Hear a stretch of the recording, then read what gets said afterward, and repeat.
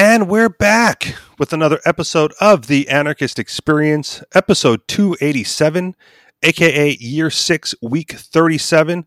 Coming at you this week. As always, I am your host, Mr. Rich E. Rich, along with MC. And I am not going to give out phone numbers because we are not recording this at the usual time. So it's going to be podcast only. And you don't call in anyway, even when we're on our usual time. So screw you, hippies. We're doing this podcast only this week, if that matters, and I don't think it does. That being said, what is going on with you this week, MC? And I know we're going to start off with some debate stuff, because fucking A, how can you not? Yeah, I saw a debate. It was kind of funny. It was hilarious. Yeah, what do you have anything you want to talk about first, or you want me to talk about my most important thing? I'd rather start off with what you want to talk about. Well, okay, so let me preface this by saying it was a train wreck. I knew it was going to be a train wreck, and that's why I watched it. I don't think I would have enjoyed watching it alone, but I did move to New Hampshire as part of the Free State Project. And as such, there was a bunch of, libertarians, maybe some anarchists there, who were going to enjoy this thing, not because we're picking one side or the other, but because it was going to be entertaining as all hell. So when I found out, what when the debate was, I was like, dude, is anybody having a watch party to do this? And sure enough, there was one. So I went to watch the debate, but mostly to hang out with friends while we all watched the debate. And oh my God, I quick head count, probably at least 30 of us in the room. Just sitting, nice. Like I thought maybe it was like a handful of us. I'd just stroll in, kick back and have some fun or whatever. But 30 libertarians, anarchists, whatever, yelling and jeering at every dumb comment, laughter abound throughout the debate. I don't even want to call it a debate. Throughout the train wreck, and that was that was part of it for me. That was the most entertaining thing for me. Not the importance of what was being said. Not how the moderator lost control, but just the camaraderie around the disaster that is the 2020 presidential election. If I had to pick out some of the more important issues that came out of the debate, I guess the first thing that jumped out at me was Joe Biden going like, "I am the party." Right, like talk again, sitting next to libertarian friends, talking to me. He's like, "That's right out of oh man, I can't think of the name of it. That the Nazi documentary, like man, from Lenny Reinstahl or whatever that person's name is, did the documentary. He's like, that's right out of the documentary. That's exactly Hitler is the party now." And to have Joe Biden come right out there and say, when he's being accused of, the party will never let you, do that if you wanted to, Joe. And he's like, I am the party.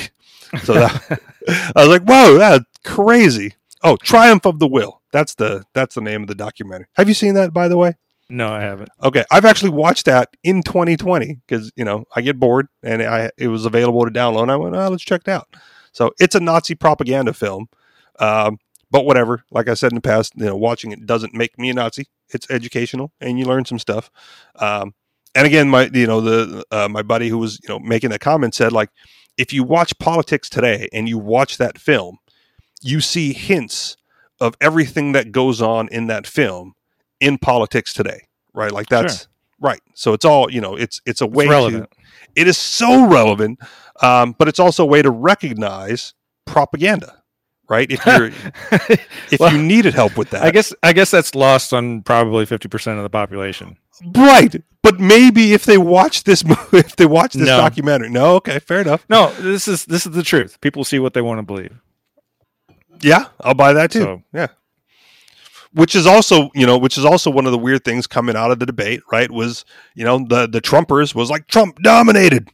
And the Biden people are like, well, Biden did a pretty good job, especially with Trump bullying him the whole time. Well as can be expected. I was surprised. I was expecting Biden to fall apart and slur his words and not be able to make a complete sentence, and he did a pretty good job as far as being able to talk. Yes. So and the people in the Biden camp pre-debate, right? That's what one of their claims was he's a lifer politician. He's been in politics for 47 years or whatever. He may not fare well in interviews or off the cuff situations, but he's had time to prepare for this debate. Right. And he's a professional, right? So well, he should be by now. Exactly. So the expectation that he was going to, as you said, slur his words and fall apart and not understand things, they were like, no, you don't understand how professional this dude can be when the moment counts. Right. All right, we'll see. And again, to his credit, I was impressed. I'm also not one of those people that get too hard on Biden for stumbling over words, right? Because it's my understanding that he grew up with a stutter. Right, so he's not stumbling over words. He's trying to correct a speech impediment that's a lifelong dilemma for him. So, I don't. Well, he's had some other breakdowns in the past where he's completely making up things. Understood. So, but also saying things that make absolutely no sense. So it's not just a stutter. He's got some serious problems. Right. And when that happens, fine. But there were moments in the debate where he stuttered. Right. You could see that it was a stutter. Yeah, and I don't count that against him. Yeah, I don't count that. I'm not that petty. So and same but for Trump. People too. Are okay. Yeah. Go ahead. Same for Trump in what respect? When he gets the facts wrong. Well, or when he starts word salading, you have to try to figure out what he's actually trying to say instead of taking everything literally. Okay. Like if he says, "Oh, I had okay, thank you. Can you just leave it? Thank you." All right, delivery. Nice. So where was I? Oh yeah. So Trump. He said, I ate a stack of burgers a mile high, and then the media fact check him on that. Okay. Yeah, and there's no way he could have eaten. It's like who? I mean, he says things like that constantly. Like that's just the way he talks. Well, and in the debate, Biden called him out for the injecting the bleach into the arm. He's like, you knew that was in jest, Joe. Like, don't try to make that out to be a real thing. Yeah. And so, yeah, you can easily bash Trump for that, but on the same token, he's not a lifelong politician. So. He's just being himself, and Trump is a trained monkey. So, right, and you could say again, or not Trump. Did I say Biden? Biden's a trained monkey, and you could see that in every time he I don't even know how to describe it. He would answer a question, and then he would speak to America, right? And, he'd focused, zeroed in on the camera, both hands up, 8 fingers pointed right at you. I'm talking to you, America. This is your chance to make a difference. So it's serious now, right? All of a sudden, it's serious. And again, and Trump obviously wasn't coached, and he was staring at Biden the whole time because that's who he was debating. And to me, that makes sense, right? Right, it makes sense. You're not debating America. You're debating Donald Trump. So you should be speaking to and addressing your debate opponent, not. And so there were some people in the crowd, right, who called that like the Hail Mary pass every time Biden did that. It's like, oh, here comes another Hail Mary. He's sort of because it's the last vestige of appeal, because you're not going to appeal to Trump. But you can appeal to the viewing audience, and there's something to be said for that, because having been in way too many pointless, crude social media debates over time, defending the anarchist libertarianist position, right? That you're not going to convince the other party. The debate is more for the viewers, right? People who may stumble across that thread, maybe they'll learn something. So even after the debate, right? Like, I'm not going to vote. I'm not going to vote for either of those two. I'm not going to participate in the election cycle. But there were, people on social media who was like, "Oh my God, I can't believe it that it's going to come down to one of these two idiots." And I would just pop up the Joe Jorgensen, Joe20.com link and just leave it there, right? I'm not going to vote for her. But if you think that you've only got two choices, well, maybe you can learn a little something by clicking one little link that I dropped in. And who knows? Will it work? I don't know. Do I care? Not so much. Kind of the same thing with the Ron Paul campaigns from some years ago. Was not going to vote for Ron Paul. Was not going to participate. But there was a dude handing out Ron Paul business cards on the street as I was walking to my vehicle from work. And I was like, you know what? Give me a stack of those, because I will hand those out to people as well. Because at the time I said, well, I'm not going to vote. But if you are going to vote, there is a clear exception to the standard political choices, political candidates, and you should probably think about at least considering Ron Paul as your pick if you're going to participate. I'm not even going to try to convince you not to. I'll just say I'm not, because I'm not a monkey. You do what you're going to do, and if you're going to do it, there's clearly a good choice for you. And so I feel the same way with the Joe Jorgensen campaign. Not for me, right? I do not participate in libertarian politics, but during the run up, during their candidate selection, I was pulling for Vermin Supreme. That would have been my choice if I participated. And again, I have friends here that are highly involved in libertarian politics, and that's their thing. They but run for office. If he was nominated, would you have voted for him? No, because I'm not. Again, I don't. But I do. Here, the thing about I've said this on the show before. The thing about Vermin Supreme, right, is it is clear satire, right? Mm-hmm. It's clear satire. It's political theater in a different sense of the word. It is, I want to say, a type of in the system activism that he can participate in, and even in serious interviews with him before, what's with the boot, Vermin? And he said, no one would listen to me if I didn't have the boot on my head. Right? The boot draws people in to wonder what the hell, and then that gives him the platform to speak his message. Right? So I go, perfect. That's kind of what in the system activism should be, in my opinion, if you're going to participate. I do not, so I don't care. But he would have been like, I was pulling for Vermin Supreme to win the Libertarian nomination.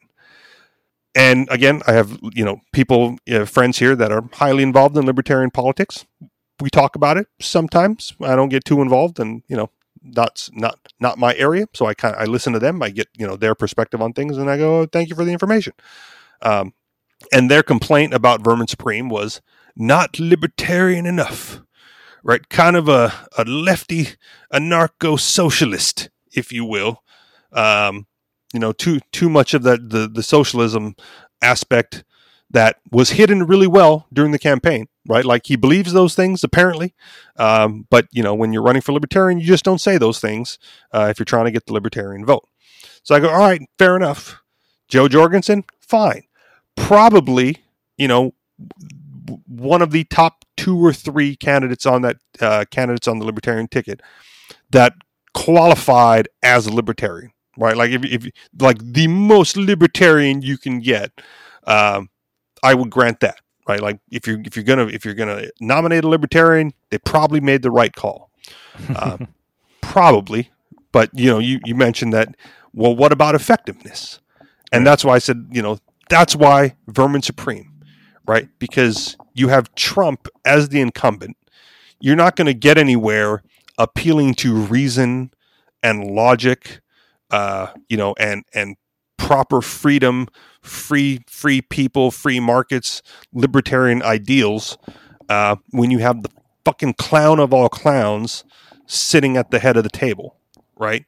What they needed was the court jester, right? If anything was going to happen, you needed someone like Vermin Supreme to bring that satire, to bring that oppositional to politics point of view. And someone who can troll as hard, if not better, than Donald Trump. We just need a new party instead of the Libertarian Party. We need a troll party. Sure. And good luck, because the Libertarians have had 40 years to do something, and they're still begging to get 5% in some election somewhere. to make things easier for them in the future. I really think libertarian strategy isn't the right one because it's very anti-political. So how do you win a position to gain power over people if your goal isn't to gain power over people? It's there's no way for it to work, in my opinion. Well, okay, I will answer that because this was a question that was basically posed on Free Talk Live months ago, and Ian of Free Talk Live didn't like my answer, but the answer is simple, and I stand by it. You lie to people. It's not like they're not used to it. You can't lie to people when you're saying our position is the non-aggression principle. No, you absolutely can, because that part is irrelevant, right? It's not not to libertarians. Understood. And again, the question is, how do you win, right? Not how principled can you be. And the way to win is to lie. You lie to people. They expect it from politicians, right? And then you win, right? So you promise. Here's the thing.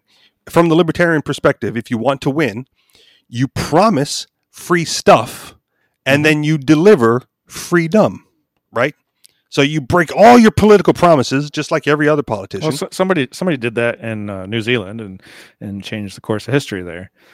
Well, fucking there you go. I didn't even know that, but if it has historical precedence. But he didn't do it in the Libertarian Party. He did it under the Socialist Working Party, or what do you call that? That sounds right. Socialist Workers Party, Communist Worker. I don't know. Yeah, I forget the worker part of it, but yeah, the Socialist Party, basically. I mean, the National Socialist Workers Party. Was he a Nazi? Maybe there's a different word for worker. But my brain's freezing on that. But anyway, basically, Socialist Party. He said, basically, after he won, he said, well, "Equality is what you want, right? Then we'll treat you all equally by not giving anybody anything." And they privatized even the post office. There you go. And all of a sudden, and they stopped the subsidies to the farmers, and all of a sudden, the farmers started growing food. Amazing. Because they had to sell something to make money. Wow, what a concept. What a concept. So, thank you for that, because now at least there's some historical precedent for what I was considering a novel idea, even though... My point is you can't do it in the Libertarian Party. You should start a Socialist Party, rise up through the Socialist Party. When you get into office, say everybody gets equal nothing, and then you'll have exactly that. Fine. Then you have to infiltrate one of these socialist parties. True. Because they're already, those things like the Communist Party of America and the Socialist Party, those already exist. The reason I said you can do it with the Libertarian Party is because I don't think the party label matters too much. Right? The Libertarian Party may have 40 years of baggage surrounding it. But one of the biggest complaints within the Libertarian Party itself is they're not libertarian enough, right? They've run candidates that aren't libertarians, calling themselves libertarians and besmirching the good name of real libertarians everywhere. I go, all right, if we're already doing that, then let's just infiltrate the parties. Like earlier this year, like during that libertarian election cycle, there was I think it was like the libertarian wing of the Libertarian Party. Right, like the true libertarians. I guess it was done in jest to show that some of the other people were not real libertarians. Fine. So there's already like infighting within there. So I personally don't care if someone comes along who may be a real libertarian and just says unlibertarian things. Right, once they've acquired that nomination. Right, you want freedom, you want equality. Then we are the party of free and equal, right? Like, change the marketing to that for 2024. Libertarians, free and equal. And then, like you said, once you get into office, then you give them free and equal, right? Freedom and equal treatment, which would be zero. And, one of two things will happen. It could be like the New Zealand case where people come around and go like, oh, this freedom thing actually kind of works. Maybe, can't believe we didn't try this for the last 200 years. Or, they go like, nope, we really did want our free stuff. And which is why I always said it has to be like a sustained effort. You have to have another Confederate lined up behind that, talking shit about their compatriot in order to win the vote, right? So they elect out the libertarian that didn't give them free stuff. They bring in this back, Democrat or Republic, secret libertarian, back in office, and they do the same thing, right? You free and equal, and boom, more freedom, and we'll see how it goes. And people are used to being lied to in politics. They're used to not getting what the politicians promised. So if you keep alternating, what's being offered and have some sort of sustained campaign of victories, victories and more freedom, more liberty, less regulation, less taxes, all that other fun stuff, maybe you have a shot. But the current plan is obviously not working, right? The party of principle, you can be the party of principle, and you will lose every time because it's never going to be about that. And if the goal of the party is what I think it was founded for, which is an educational campaign, right? These are the things that people should want, and this is the way to get more human peace and wealth and building people up. Then let it be that. In which case, you're not there to win. You're there to move the message, right? To push the message forward.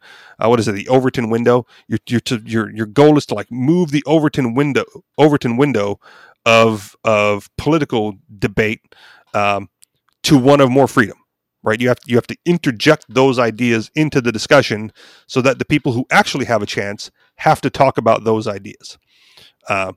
And again, to circle this back around to Vermin Supreme, if you're going to have Donald Trump, the bully of all bullies, the pompous ass of all pompous ass, the egomaniac of all egomaniacs, subdued Joe Jorgensen is not going to compete on that level, right? Vermin Supreme, troll him with the best of them. Someone posted like, if Joe Jorgensen's not going to crash the debate, maybe we should have Vermin Supreme dressed up in a blue dress to do it. I go, well, you should have just elected Vermin Supreme, right? You should have nominated Vermin Supreme to be the libertarian candidate, and then you wouldn't have to worry about recruiting him to do shit on behalf of Joe Jorgensen, who clearly wouldn't do it. He would have just done it, and that would have been the satire. That would have been the moving the message forward about how ridiculous things are when the candidate with the boot on his head shows up with a megaphone outside the debate stage, demanding to be included. Right? That's newsworthy. That gets coverage somewhere because you can't ignore that.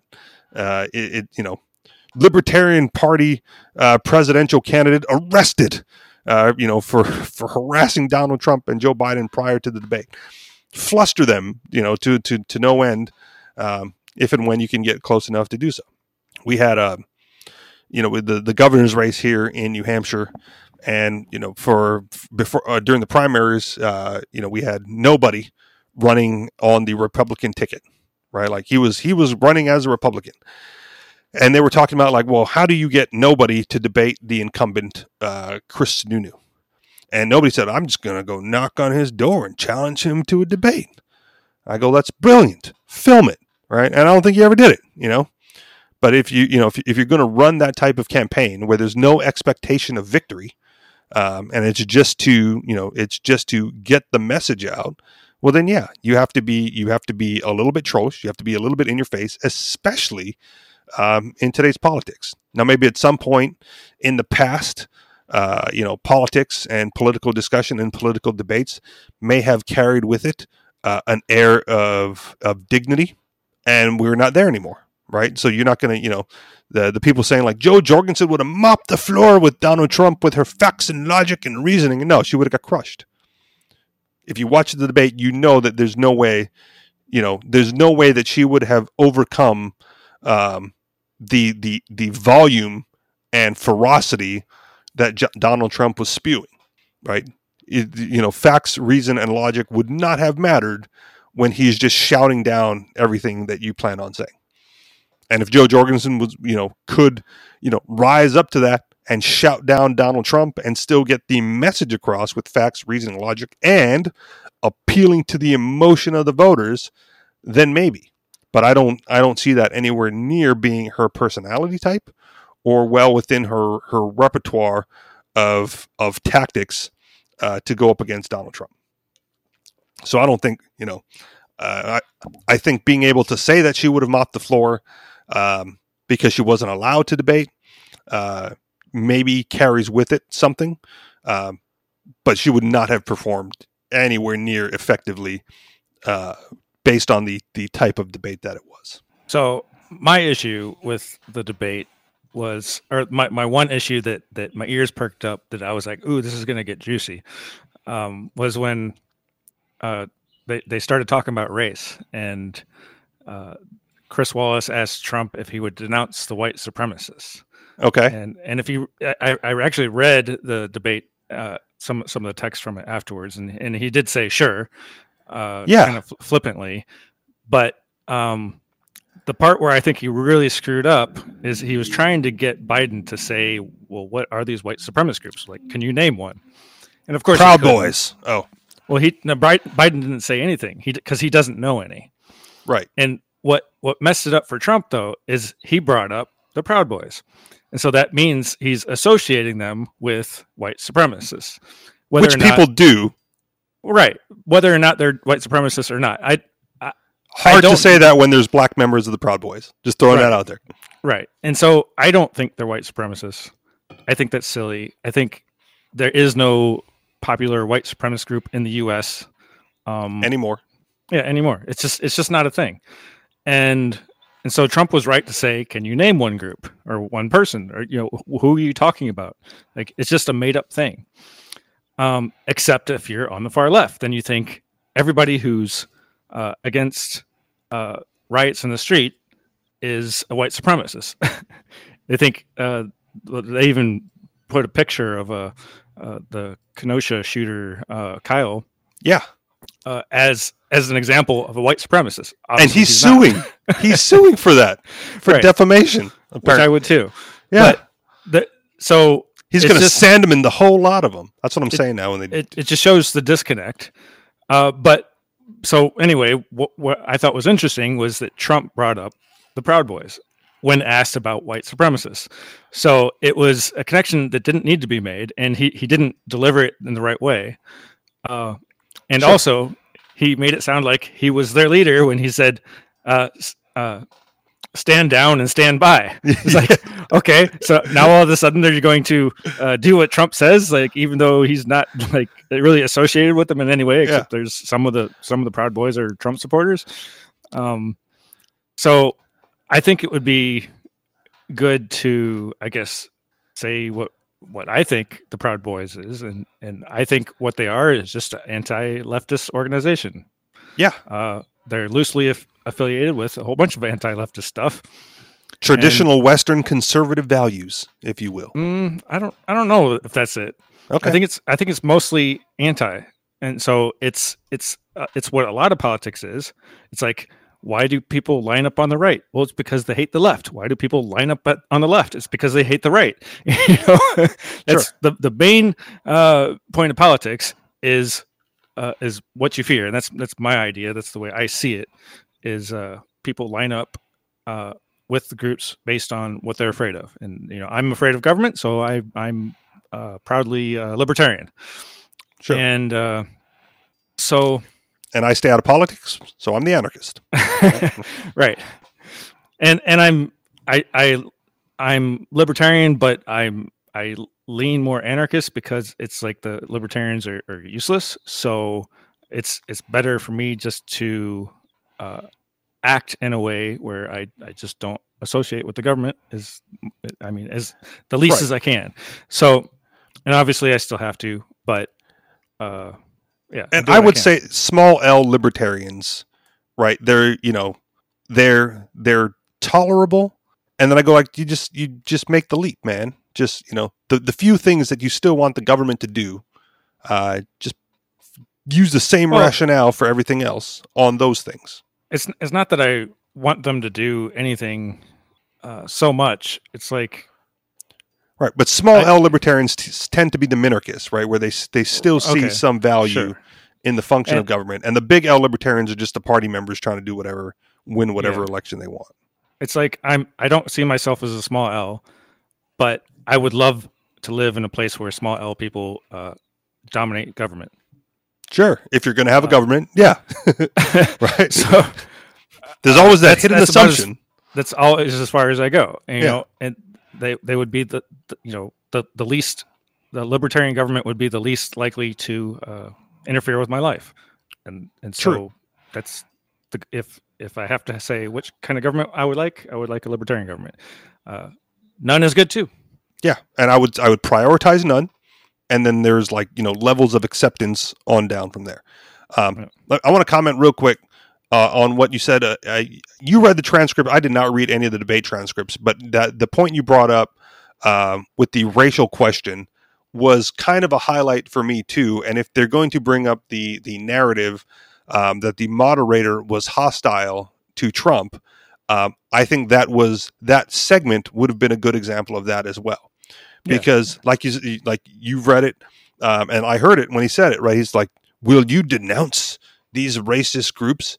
And Trump said, sure, right? Like he answered. It was a direct question. It may not have been a solid yes or no, but sure is definitely an affirmative answer to that question, right? Well, and then the moderator... So Trump did what he always does and tries to change it to something that is relevant to him. Sure. And what is relevant to him is that Biden doesn't know a single white supremacist group. So, right. And obviously it was Biden and Wallace against Trump. And so go ahead, tell me exactly which white supremacists to denounce. Like, and he asked that of the moderator. That was like the next thing, right? Mm-hmm. He said, like, will you denounce white supremacy? And Trump said, sure. And then here's the bigger issue, right? And then, so he tried to, like you said, move the conversation forward because he answered the question. Mm-hmm. And then, I forget the moderator's name. The moderator. Chris Wallace. Thank you. I was thinking Chris Matthews and I knew that was wrong. Chris Wallace, like, pressed him further, right? You know, like Trump said, can you name one?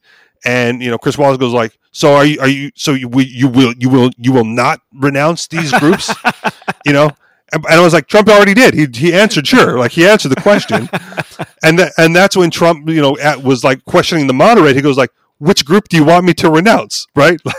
Like I already said, sure. And you're asking me, you're repeating the question, which doesn't need to be repeated because I've already answered it.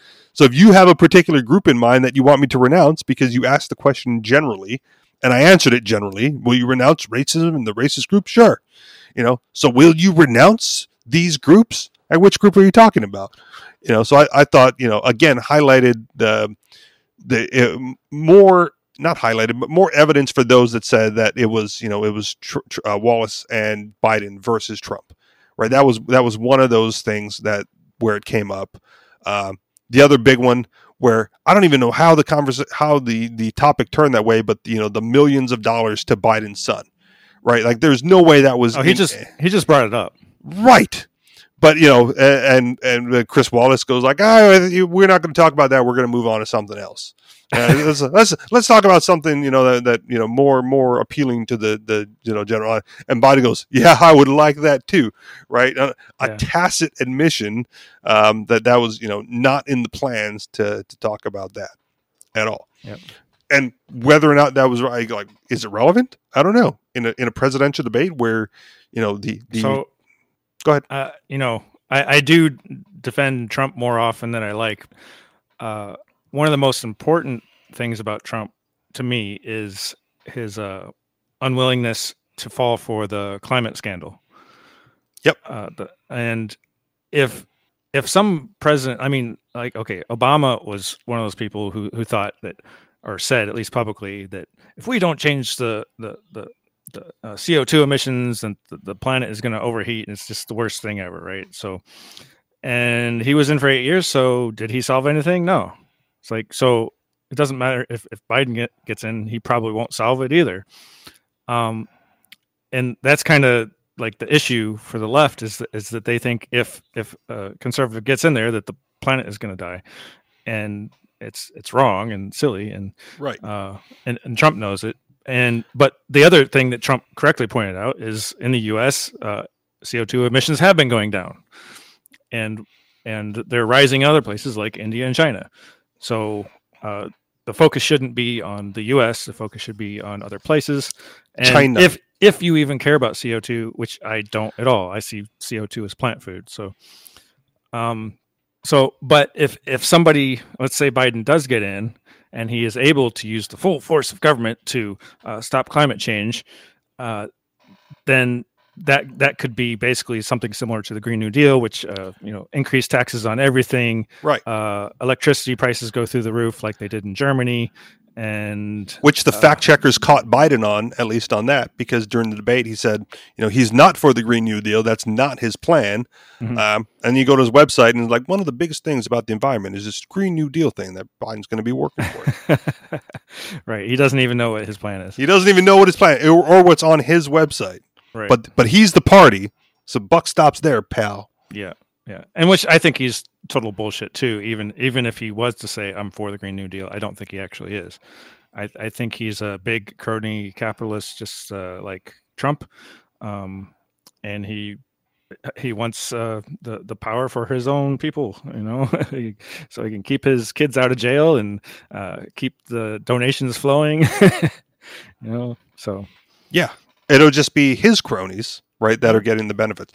And I did think Trump made a good point again with the environmental issues when they were talking about, the fuel standards or whatever. He's like, you put all this extra cost, right, to save like 1 mile a gallon, and it's just not worth it, right? And then that's when he transitioned to the, the China thing. It's like, it's not even happening here. So why are we going to burden Americans with higher prices, higher cost, to get some environmental impact that's not that big of a deal? And he'll take heat from the left for that. But where, the focus could be elsewhere, could be on foreign policy instead, or, getting those other countries onto the same standards. And emissions, even without the Paris deal and all the other protocols that did nothing in the grand scheme of things to bring CO2 down worldwide.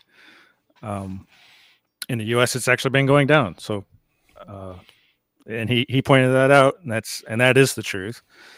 And so that's the one. And go back to Proud Boys again.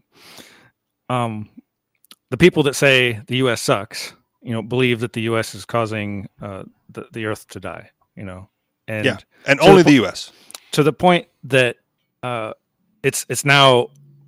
From the far left, it's a bad thing to wave a U.S. flag, and to me, it shouldn't be good or bad. It's like, so what? It's somebody likes this flag or whoever. I don't really care. Somebody's worshiping the government. Oh, that's wonderful. Religious cloth doesn't really bother me so much, but that's one of the reasons why the Proud Boys exist, is because the left made it popular to hate the country they live in, which is funny to me. Right. I don't know what to do to cheer or laugh at these things. Well, I'll tie it back into the triumph of the will. Right. I watched that documentary, and that's where I first learned about the blood flag and the history behind that. I go, all right. So same idea, right? The flag worship, the special piece of cloth that you can either love or hate depending on whose side you're on. Now, apparently. But again, who cares? Not me. Burn it for all I care. It's like as long as it's yours. If a leftist does get elected, is that when the left is going to start waving American flags again? Maybe, because okay. So let's go again. I don't think they were when Obama was in office. Well, I think it was still the conservatives waving the flags. Sure.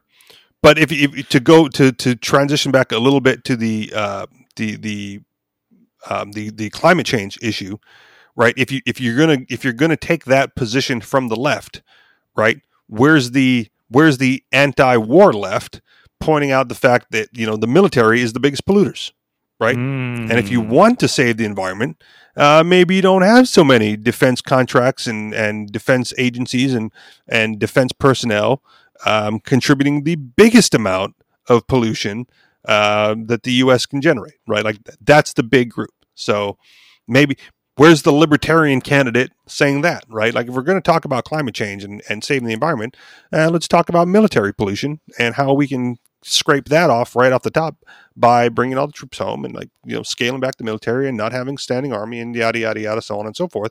And then maybe we can reassess, the climate situation once the full force of the U.S. military isn't polluting the planet as much as they are, right?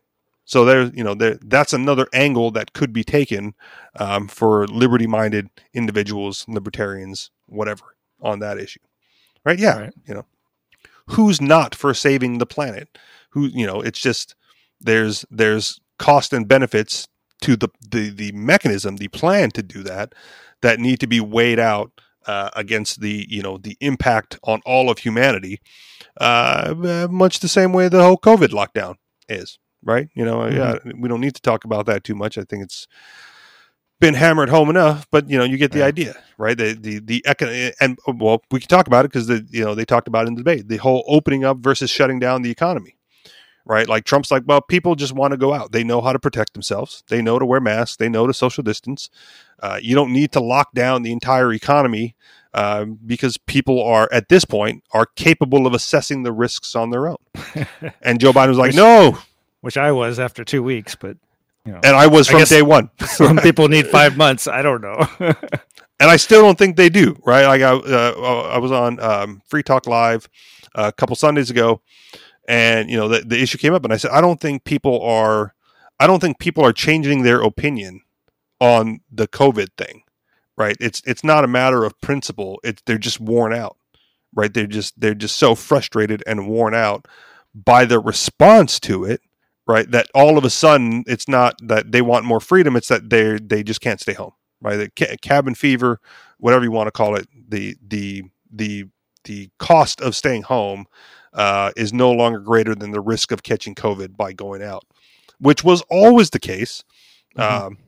But the frustration and the sheer will of the people is what's bringing that out. Not that they've changed their opinion on COVID, not that they think that it's safe, but that no, fuck it, we just got to get out of this damn house, right? Mm-hmm. Which some people happen a lot sooner than others, and the more it happens, the better. I would have preferred, like, the principled position where people go like, no, we have freedoms and we're going to exercise them, and that's the end of that, and we're moving on. But Biden again goes like, well, people do want to go out, but they want to be safe when they do. So we have to shut everything down until it's safe to go out, and then, and only then, can we start the rebuilding phase. Right? We must burn it all to the ground and have America rise like the phoenix from the ashes once we know that COVID has been exterminated off the planet. Right. I got into it with a customer at work today because at the beginning of COVID, right, people were hard up for money, and I was accommodating with people on payment plans and special exceptions, and we're like 7 months out now. We're in October, and she's still asking for like special favors. We're like, oh, you've done this for so long. I go, yes, and it was supposed to be temporary. Not only was it supposed to be temporary, I told you the last time we had this conversation that I'm not going to do it anymore because it was supposed to have been temporary, right? And then she starts bitching at me like, but COVID is still a thing. Like I'm still being affected. I'm like, I understand that, but now you are the only one still being affected. Right, like all the other customers that I had that I made special exceptions for, payment plans for, worked with them, through those early months of the lockdown. They're all caught up, and everything is back to normal. And she's like, "Well, so you're just singling me out then to treat me like this?" I'm like, "Well, no, you're singling yourself out because you're the only one still using COVID as an excuse for not paying your bills. Everyone else has figured it out." And she's like, you're not even the owner. I'm like, let me tell you something. The owner would have evicted you and auctioned your stuff off months ago. Right? I was the buffer for all of you people, who were struggling because the directive I got from the owner was if they can't pay, get them out. That's it. But he didn't give a shit about COVID. He didn't care what their excuses were. You pay the bill or you're gone. So I was the buffer. I made special arrangements with people. I made notes in the system. I didn't let him know, directly that people were on certain payment plans that may take a little bit of time to catch up. That that certain people were allowed to come in to the facility. But on the plus side, your boss probably made a little bit more money because you didn't kick them out. I think so, which is why I was willing to do it, right? But to throw that in my face, like, what would he have said? I'm like, you would have been on your ass. In April, you would have been out of here because you couldn't pay in April, right? And you could have threatened her. You could have said, well, you could talk to him and you'll be gone. Yeah. I told her, like, if that's what you want to do, like, I'll just write you the eviction notice now. And then she hung up. But yeah, so rude, right, and entitled to a special favor that I was willing to grant early on, that I had explained had an expiration date, right? That she knew that expiration date was coming, and then to ask for the favor again, and then again get entitled when I say no, right? Because I don't have a problem saying no. In the beginning, I was compassionate. People needed some support. I was able to accommodate. But yeah, if we're going to have this new normal and COVID's not going away, right, then that excuse is out the window. And especially when everyone else has figured it out, right? Yeah, I've over 500 customers, 700 units, and one, right, is still saying because of COVID, I can't pay the bill. I'm not having that. You pay other people, now you just got to pay me first. And especially with that belligerency, right? Mm. Like there's no way she's getting anything going forward. I can't wait until that 30-day hits and I snap the lock and send her to auction. Should have just played nice and been respectful, been grateful, right? Show some gratitude for the amount of leeway you've gotten in 7 months. But not pushing your luck when it goes in 8. All right, that was a tangent. Back on track. Anything else about the debates that stood out, or the debate that stood out? No, I thought the Proud Boys thing was really interesting, and the way it came down, and the flaws with the way that Trump handled that, and the complete attack from Chris Wallace, with that question, totally unfair. It was interesting to watch, but obviously people on the left are going to see Trump is a white supremacist, but they already thought that. Like that, nobody's minds are changed. Nobody's minds changed. But again, it's Trump is unable to effectively communicate what he means. Yeah. When he's talking about the Proud Boys, which I think later even said, I don't know who they are. Yeah. But I'm sure he was briefed on them because they were getting in fights with Antifa, Yeah. So it would be even more ludicrous if he wasn't aware of them, because he was certainly aware of Antifa, right? He was hammering the Antifa thing home with his law. Say law and order, Joe. You can't. Say law enforcement. You can't, because the left will eat you alive. Right. And so, yeah, we'll see. We'll see what happens. It'll be interesting. One of the final big issue then, and then we can move into headlines, and maybe it's not even that big of an issue, was the question to Joe Biden about packing the courts. And I hear it as an issue. I understand his non-response makes it an issue. But I don't know if it's a real issue or if it's a manufactured issue, because every president throughout time has the opportunity to do so if they also control the Senate. So I don't see why this would be any different. Yeah, I don't see it. I don't see why either. I think it's just they're complaining because that's what their base expects.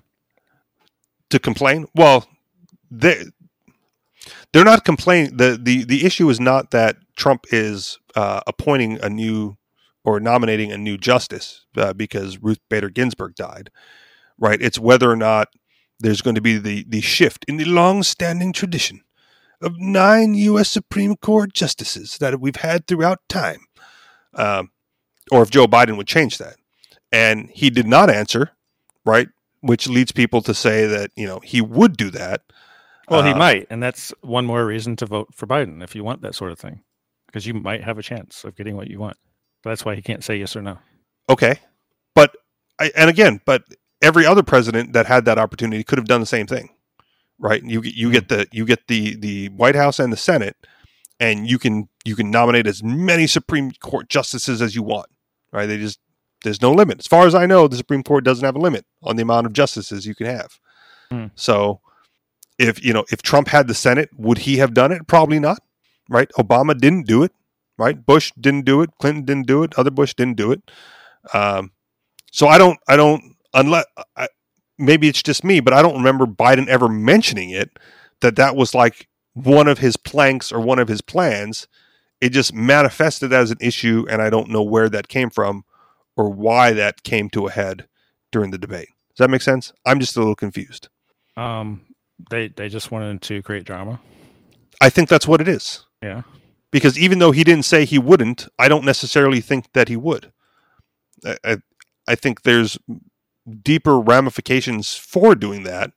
And in 2 years, right? If Trump gets reelected in 2 years, if the Senate shifts, right, to the Republicans, he could load it up, right? There's already going to be like a 6-3, Republican majority or whatever, or conservative, or I don't even know how you denominate Supreme Court justices with political parties, because that's not even supposed to be a thing either. But he could just throw 2 more in there, right? Then there's like no chance. Then it would be like, what would be 8-3, good luck overcoming that, Democrats. Until the Democrats get the White House and the Senate, which is bound to happen eventually, right? And then they nominate like 6 more, and then it's 9-8, and then who cares, right? Then you have 17 Supreme Court justices will now determine the fate of the free world. So, right? And then maybe 2 die in 1 year, and they don't have to replace them, So I don't, it's a weird thing, and I don't know why. I just don't know why it's an issue. All right. Because the media made it so. I think so. I just, that's fair. That's a good answer. But it was a debate question. It was there, and it was dodged, which makes it even more scandalous. But he could have just said he could, again, with the libertarian theory of just, or my theory for libertarians, just lie. He could have easily just said no, right? No, I am not going to back the Supreme Court. That is outrageous. And then when he gets the opportunity to do it, he just does it. What are people going to do? They're not going to do anything. It's too late. They already elected him. He's already president. Yeah. All right. Anything else? Moving on to headlines. Let's do it. All right. I won't read through all the headlines then. Let's just do this one because it was partially in the debate, so we could easily transition into this. With the energy crisis, the climate change. California EV mandate could lead to disaster for state's already fragile electric grid. So are you aware of this California thing, the mandate? Sure. Yeah. Okay. Right here, I'll just read the article then, because right here in the first line. Now that genius California lawmakers have mandated that all cars in the state must be electric by 2035. That seems real. Okay, interjecting real quick. That seems real soon. 2035 is like 15 years away. That's a long time to get millions of cars electrified. I think it'll happen. You think it would have happened organically, or you think because of this mandate? Okay. Obviously, there's still going to be people that want to buy gas cars just because they want them. But yeah, I think most people in 15 years will be buying electric cars. Okay, fair. It seems like a good time to ask what exactly this is going to do to the state's already fragile power grid. And what will likely come as a surprise to lawmakers who we can almost guarantee didn't think about this in advance. It turns out that electrifying all the state's vehicles could be an immense burden on the state's grid, according to Bloomberg. In fact, this past week's executive order could drive up power demands in the state by as much as 9.5% over the next 10 years and 25% by 2035. This could be a nightmare scenario for a state where power is often so tight that rolling blackouts are ordered to prevent the system from collapsing during heat waves. Additionally, if everyone were to plug in their vehicle at the same time at night, the problem could be concentrated and even worse. Eric Bowman, Director of Resource and Environmental Planning and Strategy at Utility Southern California Edison, said, "It could go either way. It really depends on planning." What planning means is the idea that people would have to stagger when and how they plug in their vehicles for charging, taking into account when the state's solar energy kicks in and when wind power peaks. Ah, yes, what a wonderful quality of life California offers, where you have to soon ask permission to plug in your car just to get from point A to point B. Everyone plugging in their car at 6 p.m. after work could lead to disaster, according to the report. It's the same time everyone also decides to turn on their air conditioning, stoves, and televisions. At the same time, solar power plunges around sunset, forcing gas plants to pick up the slack. If gas plants are down or there's no import available, you wind up with a rolling blackout scenario like the state had last month. Jules Kortenhorst, Chief Executive Officer of the Rocky Mountain Institute, said cars will likely have to talk to the grid to figure out when the best time to charge is. The car will talk to the grid. It's 6 p.m. Wait 15 minutes because I'm crunched a bit. You won't spend a second thinking about it. Californians bought about 1.9 million cars and light-duty trucks last year. The state will simply need more power if it mandates that they are all EVs going forward. It will also need to deploy charging stations much faster than it has in the past.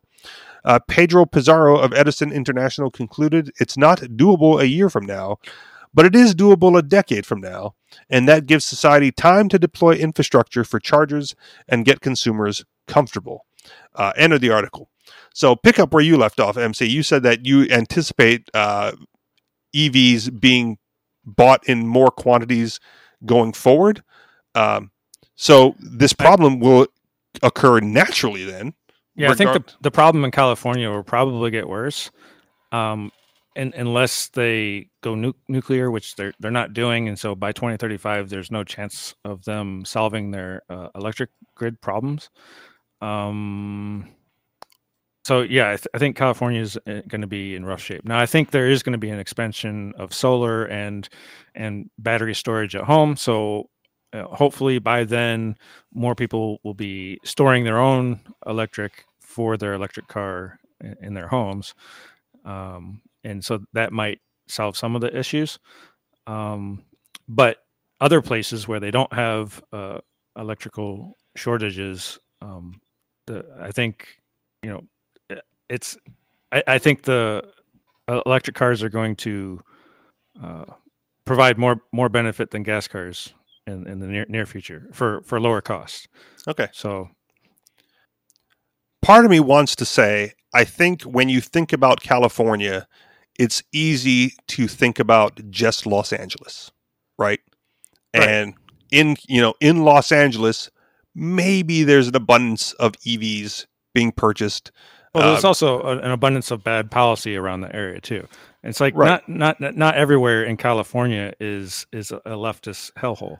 It's there are conservative areas, especially in the north, but they're going to be forced to buy these EVs or convert what they have to EVs. Sure, and they might do that anyway, is what I'm saying, because they're not going to have to convert to EVs. They're just not going to be able to buy gas cars in California, right? So or drive them. It's not even purchase, right? It's no. I think they were talking about purchases. Okay. Well, the first line of the article is lawmakers have mandated that all cars in the state must be electric by 2035. Doesn't say anything. Well, did not mention. I'll have to read the actual bill, but okay.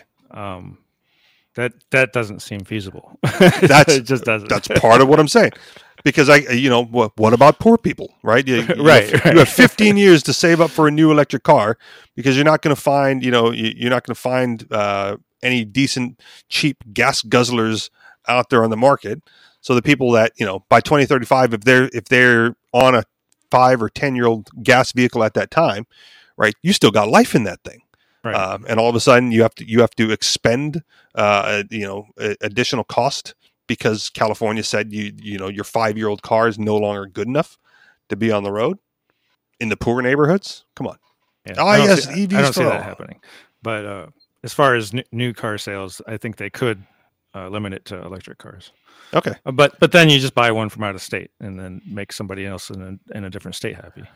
Well, by purchasing what, a regular car or an EV? Yeah, by buying a car from out of state.